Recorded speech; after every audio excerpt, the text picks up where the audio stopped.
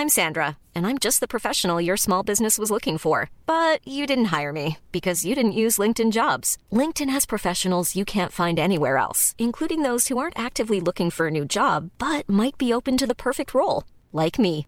In a given month, over 70% of LinkedIn users don't visit other leading job sites. So if you're not looking on LinkedIn, you'll miss out on great candidates like Sandra. Start hiring professionals like a professional. Post your free job on linkedin.com/people today.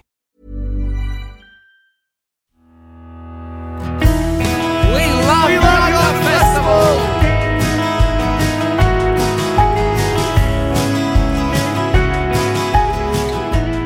Welcome back to the Yonder podcast. This week, we are talking to the Full Flower Moon Band. And it's the story of a 28-year-old rock prodigy outcast loner, Baby Shakes Dillon. The underground Brisbane-cum-Melbourne producer and multi-instrumentalist has a very impressive catalogue, and since 2016's audiences have seen her exist between America and Australia, doing extensive international tours. So you can find links to all of Baby Shakes Dillon's work in the show notes, and let's get on with the interview.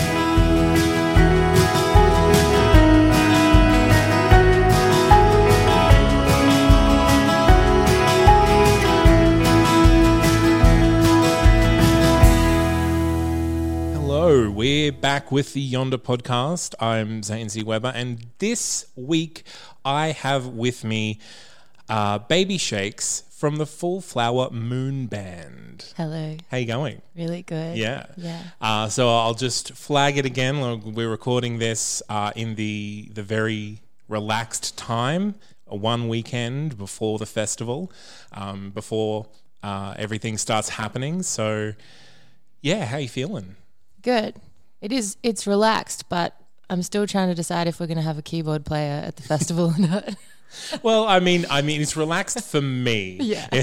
So you can come in here and you can share my relaxation. Yeah. For the time of the interview. So, Full Flower Moon Band. This is a bit of a concept. Can you give us a little bit of a rundown on what it is and who you are and what the whole experience is? Well, I really want people to think that I'm Kevin Parker. All right. And then, you know how for a while it was like, Tame Impala, like, meet the band. And then I want it to be revealed that it's actually just me. Okay. Well, I didn't reveal that it wasn't just you. But that's the thing. I mean, I am successful now, so I can be revealed. Yeah. I feel like I've made it, so I'm allowed to be like, guess what? It was me the whole time. You get the effect now. Yeah. Awesome. So, where did the idea for Full Flower Moon Band come from? Like, what was it other than Tame Impala? I was just thinking about this today because I've started a Patreon and I had to write a bio. And it's so stressful. And I was trying to explain where the band name came from. And then I realized, like, PC culture has kind of increased since I decided what to call the band. And now I actually feel a bit embarrassed to talk about how the band name happened. Right, okay. But in terms of, like, the concept, I guess I have been working on, like, audio visual stuff for a couple years now, but it was never deliberate. It was always like, I've written a great song. Oh, I've written a whole album. Oh, I've written a movie. It's like, accidentally a movie happened. Pretty much. And then same again for this next release. I'm like, I've got like a little EP. Oh my God, I also have another movie. I just think I didn't want to become a gimmick though. Yeah, okay. So, I mean, you're a creative person. Have you always been creative, very musically and kind of artistic, all coming up? We should get my mum on because she'd just be like, ever since she was 3.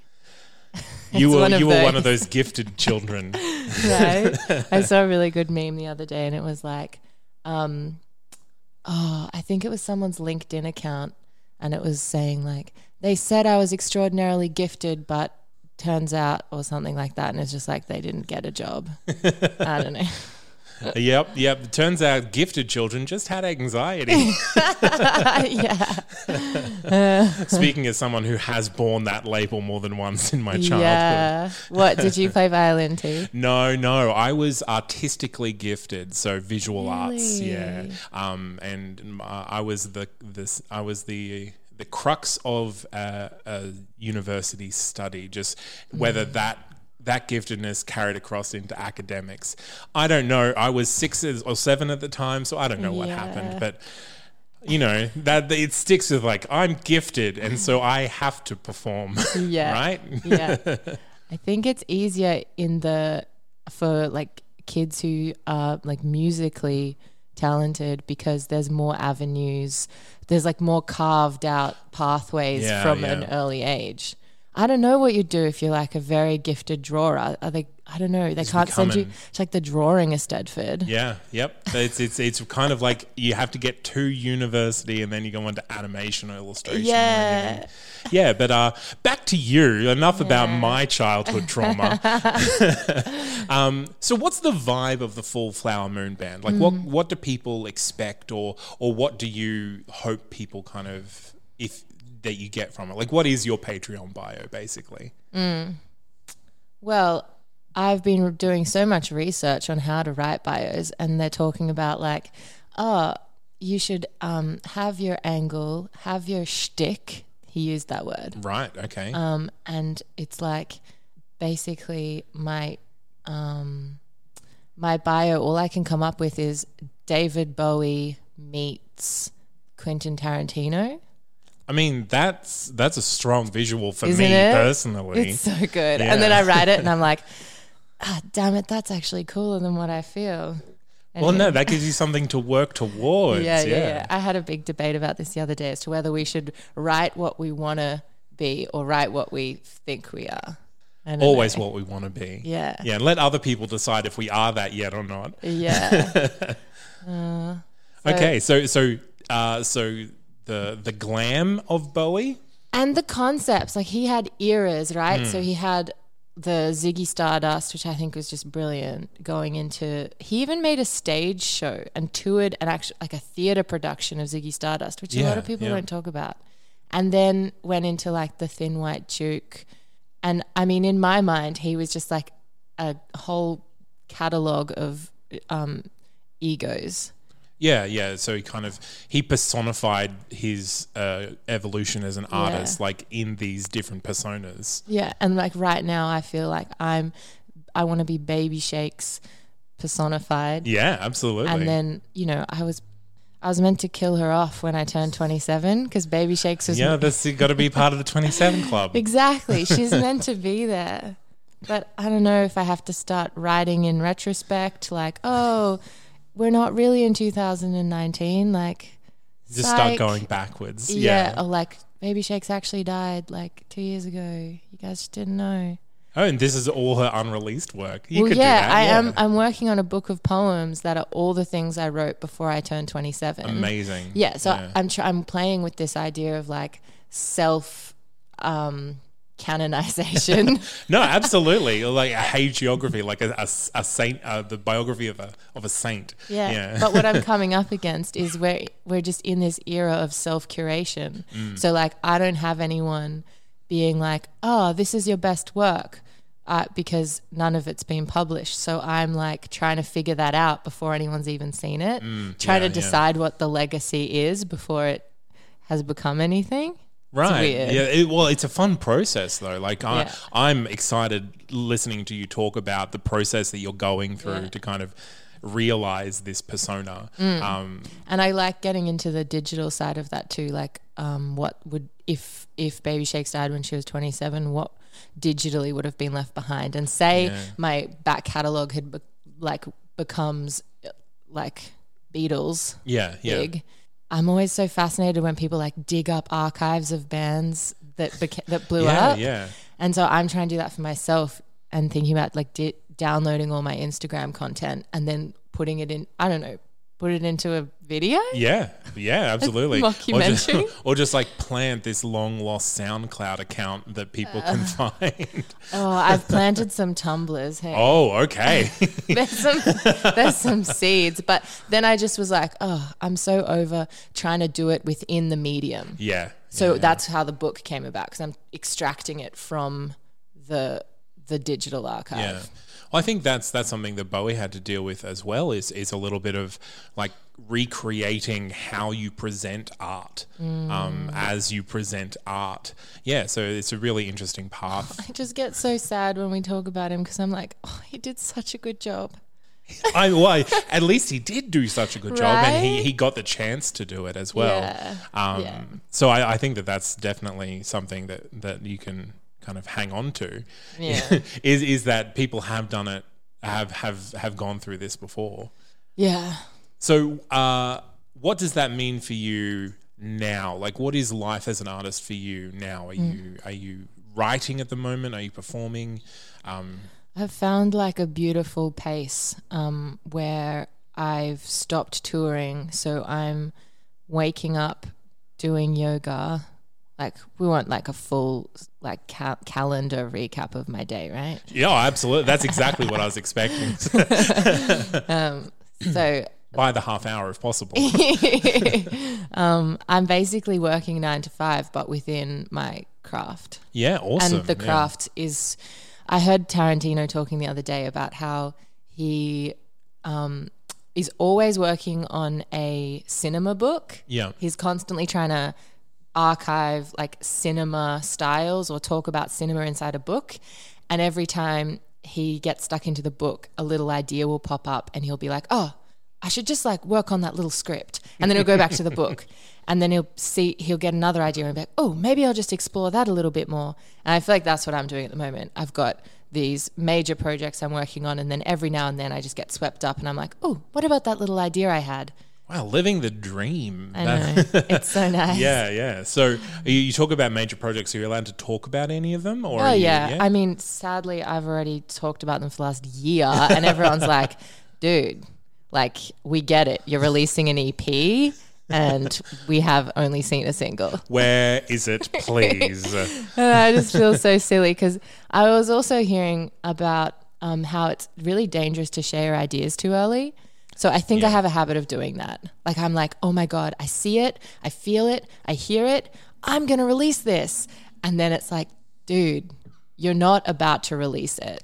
You're about to start it and do it, and then maybe finish it. Yeah. I think that's when people are so involved in other people's creative processes. Like, it's how what does knowing the seed of a song before it's polished, like, what does that mean when you experience the final polished product? Does it make it better, or does it detract from it? Yeah. Because you get to comment on where it went. Yeah. Well, the audience will never know what that first seed is. Yeah. Right? Like, that's like a hologram inside your head. And it's very hard to even tell people what you intended. Yeah. And I feel like the finished product, I've been reading about this, and I'm just regurgitating that the finished product will always be like a shadow of what you wanted. Yeah, well, there's always a gap. That's the struggle of being human, right?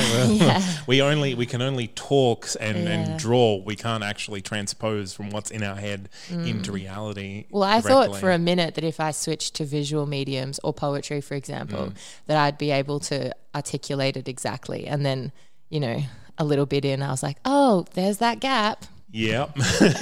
Also, need to learn how to draw.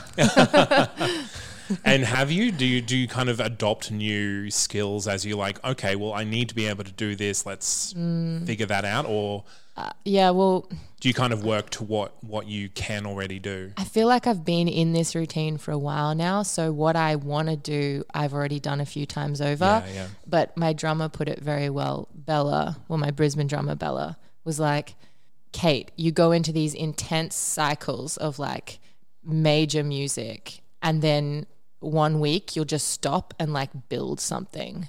And I'll go like major physical, like I need to paint a wall or I need to like build soundproofing, and then I'll dive back into a new medium again. Yeah. Or back to the music. So do you find that that's kind of like a creative break, or just kind of a switching of modes so that you can give the music side of things a rest? Or is it's like this constant search for the perfect workspace. So I'll be working and I'll be so in the zone for a very long time. Yeah. And then I'll be like, oh, it's a bit hot in here. Oh, maybe I should clean the windows. And then like I'll enter a week of just like renovating the space. I mean, that is the dream. Like, awesome. So I guess we should talk a little bit about your relationship to like festivals and festival culture. Like reading through and getting to know a little bit about you before the interview. It's really kind of is really inspiring, like all the things that you talk about, like the audio visual and the vibe that your presence gives off. So it's like, is that something that translates to a festival environment, or is that something that does your regular performance and festivals have a little bit of a separation? My live performance in general has gone through a pretty big transformation this year because I stopped touring internationally with Gabriella Cohen, and I really set out to create an Australian like band for Full Flower Moon Band. And then felt like I had to choose between Melbourne and Brisbane. And then I was like, no, I don't. I'll just have a band in each city. Yeah. So that's what I've got. And in terms of festivals, I feel like I've opened myself up to not having to recreate the album anymore. Yeah. Now I actually want to play with people who contribute things that they want to hear. Yeah. And I've opened myself up to having like a very fluid roster of players. So it's not so much a gig versus festival. It's just like every show. That's really great. And I definitely take into consideration a festival stage. Like we were meant to have 2 drummers for Yonder, but the second drummer sadly couldn't do it. She had something come up. But we were going to have 2 female drummers on stage. Yeah, just that's because. Awesome. The one restriction though was the festival, you actually have a shorter changeover time. Right. Which didn't occur to me until I emailed Yonder, and they were like, oh, that's totally cool. Like, do a festival, big band, but just keep in mind you've got a very strict time limit. 15 minutes. Yeah. And that's a lot of drums. Right? Yeah. They take so long to sound check. Anyway. Well, okay, yeah. So that's, so you're performing at Yonder, so do you do many festivals over the year, or is it much like, is it a big shift for you to get to a festival and interrupt your creative flow, or is it part of that flow? I think it's pretty desirable. I mean, we played a local festival called Magic Pond just last month. What I noticed with that was I had the best time except the day I had to play. Right, because the day I had to play, it was like half my brain was shut down, just being like, I'm going to be on stage at 7. I'm going to be on stage at 7. I'm going to be on stage at 7. So you can't enjoy the vibe and the atmosphere of the festival itself. But I think everything around that is just so nice because you also get to talk to people who've seen you play. Yeah, it's like you get to run into people over and over again and actually have bigger conversations than just like, oh my God, that was awesome. It's like, that was cool. And also, na. And also, let's talk about art for a moment. Yeah. which is great to hear, because that's really the impetus behind this whole podcast, is to kind of get artists and give them a little bit more of a voice to the people that they met there and kind of connect them in a different way. Was that inspired by Joe Rogan? Look, I am aware of Joe Rogan. I have listened to Joe Rogan. I'm not a huge Joe Rogan fan. He's the first person I ever heard do a long form interview, and it blew my mind. I was like, wait, they're not wrapping up. They're not wrapping up. This is going to go for 4 hours. It's still going. When you messaged me being like, we're going to do a Yonder podcast, I was like, yes, long form. Look, I cannot guarantee what will happen when we're at the festival, but I have yet to come across an artist that can sustain 4 hours of constantly talking about themselves without repeating. I will not compare myself to Joe Rogan in the interviewer. I think I have a lot to learn and endurance training to do. I'm going to compare you to Joe Rogan. I'm going to do it. Oh, good. Well, I guess I've opened myself up to that. Is there anyone else though that has reached that stratosphere of podcasting? Joe Rogan is definitely number one in the world kind of for the last few years, especially with that format. There are a few that kind of are approaching it, but a lot of them have been brought into podcasting from Joe Rogan. And I think his format is a really good format where you're talking to people about what they're passionate about.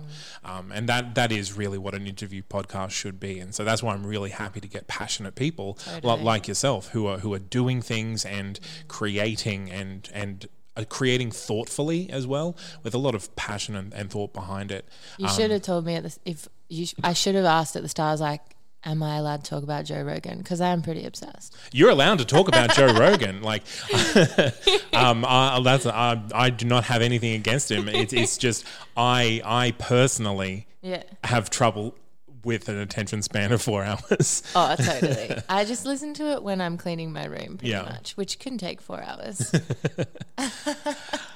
So I guess getting back to your process, do you have much going forward in the next year, like projects that you're excited about? We won't get into like plugs or releases, but like projects that you're excited about. It's all the stuff that I've been talking about, which just drives me crazy. But the 27 Club book, the EP, the movie for the EP, and I've got a pretty big backlog of stuff that is half baked because I'm trying to finish these ones. And I am a bit of a perfectionist when it comes to chronologically, so I won't jump around my work. I do it in the order I wrote it. Okay. So it's like I have to finish the stuff that I started before I can open the next chapter.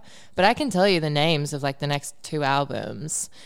It is amazing that you have planned that far ahead. It's like I said, it's like the movies. I don't plan it. It's just like, oh God, there's another one I've got to do. I've got to make it happen. Thanks, brain, for booking me for the next 5 years. I don't know if they get dated too. Like I could be sabotaging myself because I had the next album's meant to be called Baby Shakes 2.0, right? Like Cyborg Baby Shakes. And I like whispered it like the podcast can't hear me. Cyborg Baby Shakes. And it's called like cyberspace, which at the time was really a cool word. Now we've kind of moved beyond it. Well, at the time it was like funny retro, but that was maybe like a couple years ago now. And I'm like, does it still have that little irony thing to it, or is it actually just dated? I think cyberspace is, if you're going for a retro feel, I think cyberspace is going to be there for a bit longer. This is me classically talking about stuff that I'm so half baked on. But today I was like, oh my God, I saw this EDM artist, and she's like one of those boiler room chicks, and she had the most beautiful, like it could have been a Joni Mitchell like photography portrait of her, and I was like, it's such a beautiful contrast. She's doing these like crazy Ibiza DJ sets, but her brand is like gentle folk music, and I was like, cyberspace with the gentle folk music. Yeah, absolutely. Press shot.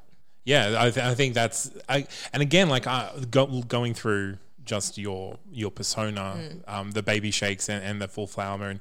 Yeah, I definitely feel that the experimental side of things, which I personally love. Thanks. I feel like I'm always trying to clean it up a bit so that it's like looks more shiny than what it is, because it is a lot. It's just a lot of me trying things, and it's very hard sometimes to then brand that like it is a top 40 artist. I think I'm getting more comfortable with that, and being like, it's okay that I don't look like the other artists. And I think I think that kind of shiny, polished artist, I think that is devolving a little bit with kind of with everyone having the ability to create. Yeah, we can all fake it now. So what can't we fake? And I think that with everyone faking it, or everyone having the ability to fake it, means that those who aren't faking it and have actually some substance behind them are probably going to have that one step up, because when people dig, there's something down there. And for me, I think my like substance comes from my like length of work. Like I feel like I'm not going to prove it with one release, but maybe I can prove my authenticity with a whole career.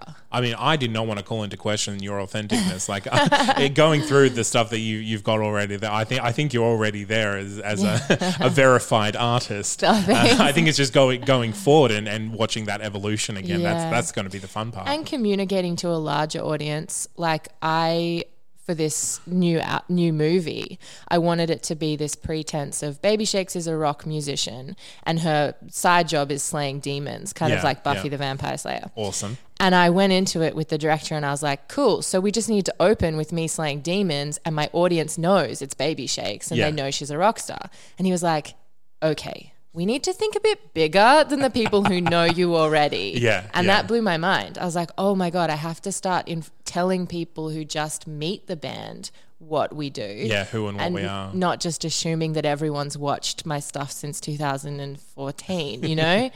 And I think I'm learning a lot with that stuff. Yeah. So Baby Shakes, who is Baby Shakes? So she is a... We've been playing with this for the movie. maybe deceased, maybe demon slayer. She's definitely a demon slayer. She definitely likes horses, I think. No, she doesn't like horses. She doesn't like horses. Is that that was an omen. Else? That was an omen that she had to overcome.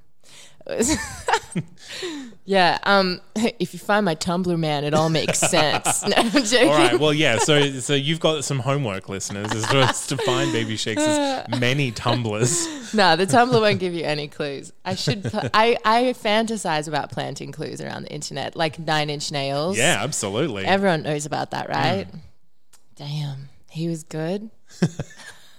I was just make an augmented reality game about who you are and what's going on. So we've been playing with who is Baby Shakes, because I had to dig into it for the movie, because I am trying to make a hero's journey and I am trying to make some substance to the narrative. It's not just about like me on camera. Yeah. So we were playing with this idea that Baby Shakes is like a demigod that was like born out of, something very mythological. Yeah. And I can't remember what we settled on, but basically she's, I feel like the closest character. You know how like Kill Bill? Yeah, the bride. She almost is like she's like not quite human, because I mean, who could do all that stuff? She is she's beyond human. She's died, she's come back, and is that part of the story? Well, it Kill isn't. Bill. It isn't. Right. It's just, I think I'm a huge Tarantino fan, which is why I really like that you like Tarantino. Which is why I got you on the podcast. So I think it's definitely part of the mythology that she died and came back, but it is also during her training with Pai Mei, the Kung Fu master, is that she was the most worthy. Yeah. And so she will end up being victorious. Damn, that is so close to what I'm trying to do with Baby Shakes and Baby Shakes 2.0. Yeah. Anyway, so there's meant to be this sensation that Baby Shakes is bigger than, and she's kind of like indestructible. Yeah. But she has human flaws of like being frustrated and being like alone in the world. Oh, that pain will get you every time. Classic pain. So that's the sort of like an origin story, I guess. Awesome. Yeah. But I don't know how that relates to reality. Well, look, reality can wait. We can wait for that. I'm really I think not interested in showing people reality. Yeah, no, that's the thing. Like, I think art exists as an allegory, so we don't need to think about what it represents as long as it means something. And like we had these rock stars in the 70s that were bigger than, right? And it's so much harder now to create that persona and create that distance between you and your audience. But I feel like I do that through playing with these like bigger than characters. Yeah, with identity and yeah, totally. And I can definitely see how that struggle between that gap between being immediately available to your audience, but also having that time to construct the meaning behind what you're making available. Yeah. It's a really interesting space to navigate. At least for me, like me just starting to think about it now. So yeah, and I definitely have big ideas that I've tried to pitch to PR companies that I've worked with and been like, cool, it's going to unfold like in real time, and like this is going to happen, and people are going to find out, it's going to be revealed a certain way, or like that 9 Inch Nails style, hiding information stuff. Yeah, but awesome. That feels like a bigger team than what I have, you know? Yeah. So I'm just doing it within these controllable narratives of one movie. Yeah. Or just like trying to do it through being Baby Shakes, I guess. Also, I was going to outlay a storyline across Instagram. I experimented with it in like March last year of revealing a bit of a story every night. But then I was like, I'm very passionate about not making people be engaged with social media in order to engage with my art. Right, yeah. So I almost went meta, and then I thought, this is like working for the wrong guy. Yeah, this is working for Instagram. Totally. And I just realized halfway through doing it that it was pretty destructive and like kind of anti what I stand for. Yeah. And and also people don't enjoy being like fed 15 seconds of content every night. Like, it's stupid. Anyway. Experiment complete. Yeah. Excellent. Well, I think I'm really looking forward to seeing you at the festival. Yeah. And I can't wait. And we might get you back to see how it goes afterwards. This has been a really interesting conversation. Yeah. So yeah, thank you very much. Now, is there any places that people can find you that you would like to talk about here? We will, of course, link to all of your many varied Tumblrs in the show notes. Well, definitely a shout out to Sunset Pig, my Melbourne label. Yep. They are kind of like the epicenter for this next release. So if you like, other than the Full Flower Moon Band stuff, if you keep track of what they're up to. Absolutely. I've also I'm getting really good at just like keeping my Instagram current, which is cool. That is a job in and of itself. Speaking as someone who manages too many Instagrams. Right. Oh my God. I mean, there really isn't much else except Instagram, Facebook, Twitter. I kind of get OCD on this, and I actually, in the tour van, I used to sketch out every single social media platform and like write descriptive words about what they represent to me, and also, went very deep. So that's probably another conversation. Look, I am more than willing to have these conversations. Like, that's the thing. I'm very aware of what the format of this podcast is and what I want it to be right now. I've got lots of flow charts of like when you create content, where it could possibly end up, including a gallery. All right. Which is the most wholesome of all. Is it though, or a book? Yeah, I think a book is the most wholesome. It's the most wholesome. Yeah. Galleries are still political spaces. Yeah, I that's the thing. I'm obsessed with books. Books are my first love, and will most likely be the thing that you find me buried underneath after I die. Did you see Joni Mitchell's latest? She wrote this beautiful book of all these poems she wrote in like the summer of 1977. It was like her sketches. And I have seen it. I have not bought it yet. It's so beautiful. That was a really beautiful thing to see. Awesome. Well, thank you so much for coming and sharing with us, and we'll see you at the festival. Yeah. I'm going to come in and I'll like gate crash different podcasts. Do it. Or I'll keep it going so it just like goes for the whole festival or something. Okay, so we need at least a 12-hour episode. Okay. All right. Well, we'll aim for that. And yeah, we'll see you there. Yeah. Thank you. Thanks. Bye. Bye.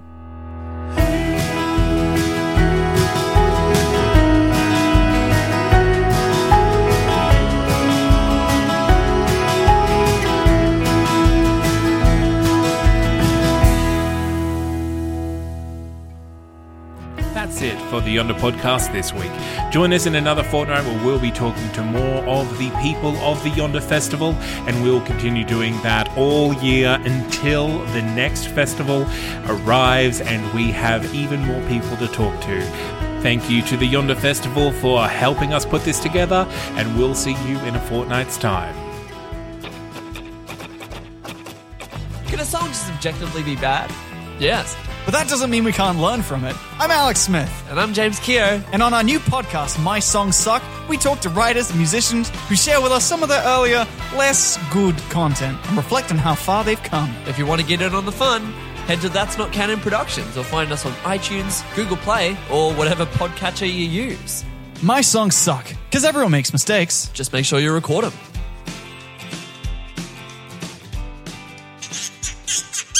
That's Not Canon Productions podcast. A lot can happen in the next 3 years. Like a chatbot may be your new best friend. But what won't change? Needing health insurance. United Healthcare Tri-Term Medical Plans are available for these changing times. Underwritten by Golden Rule Insurance Company, they offer budget-friendly, flexible coverage for people who are in between jobs or missed open enrollment. The plans last nearly 3 years in some states, with access to a nationwide network of doctors and hospitals. So for whatever tomorrow brings, United Healthcare Tri-Term Medical Plans may be for you. Learn more at uh1.com.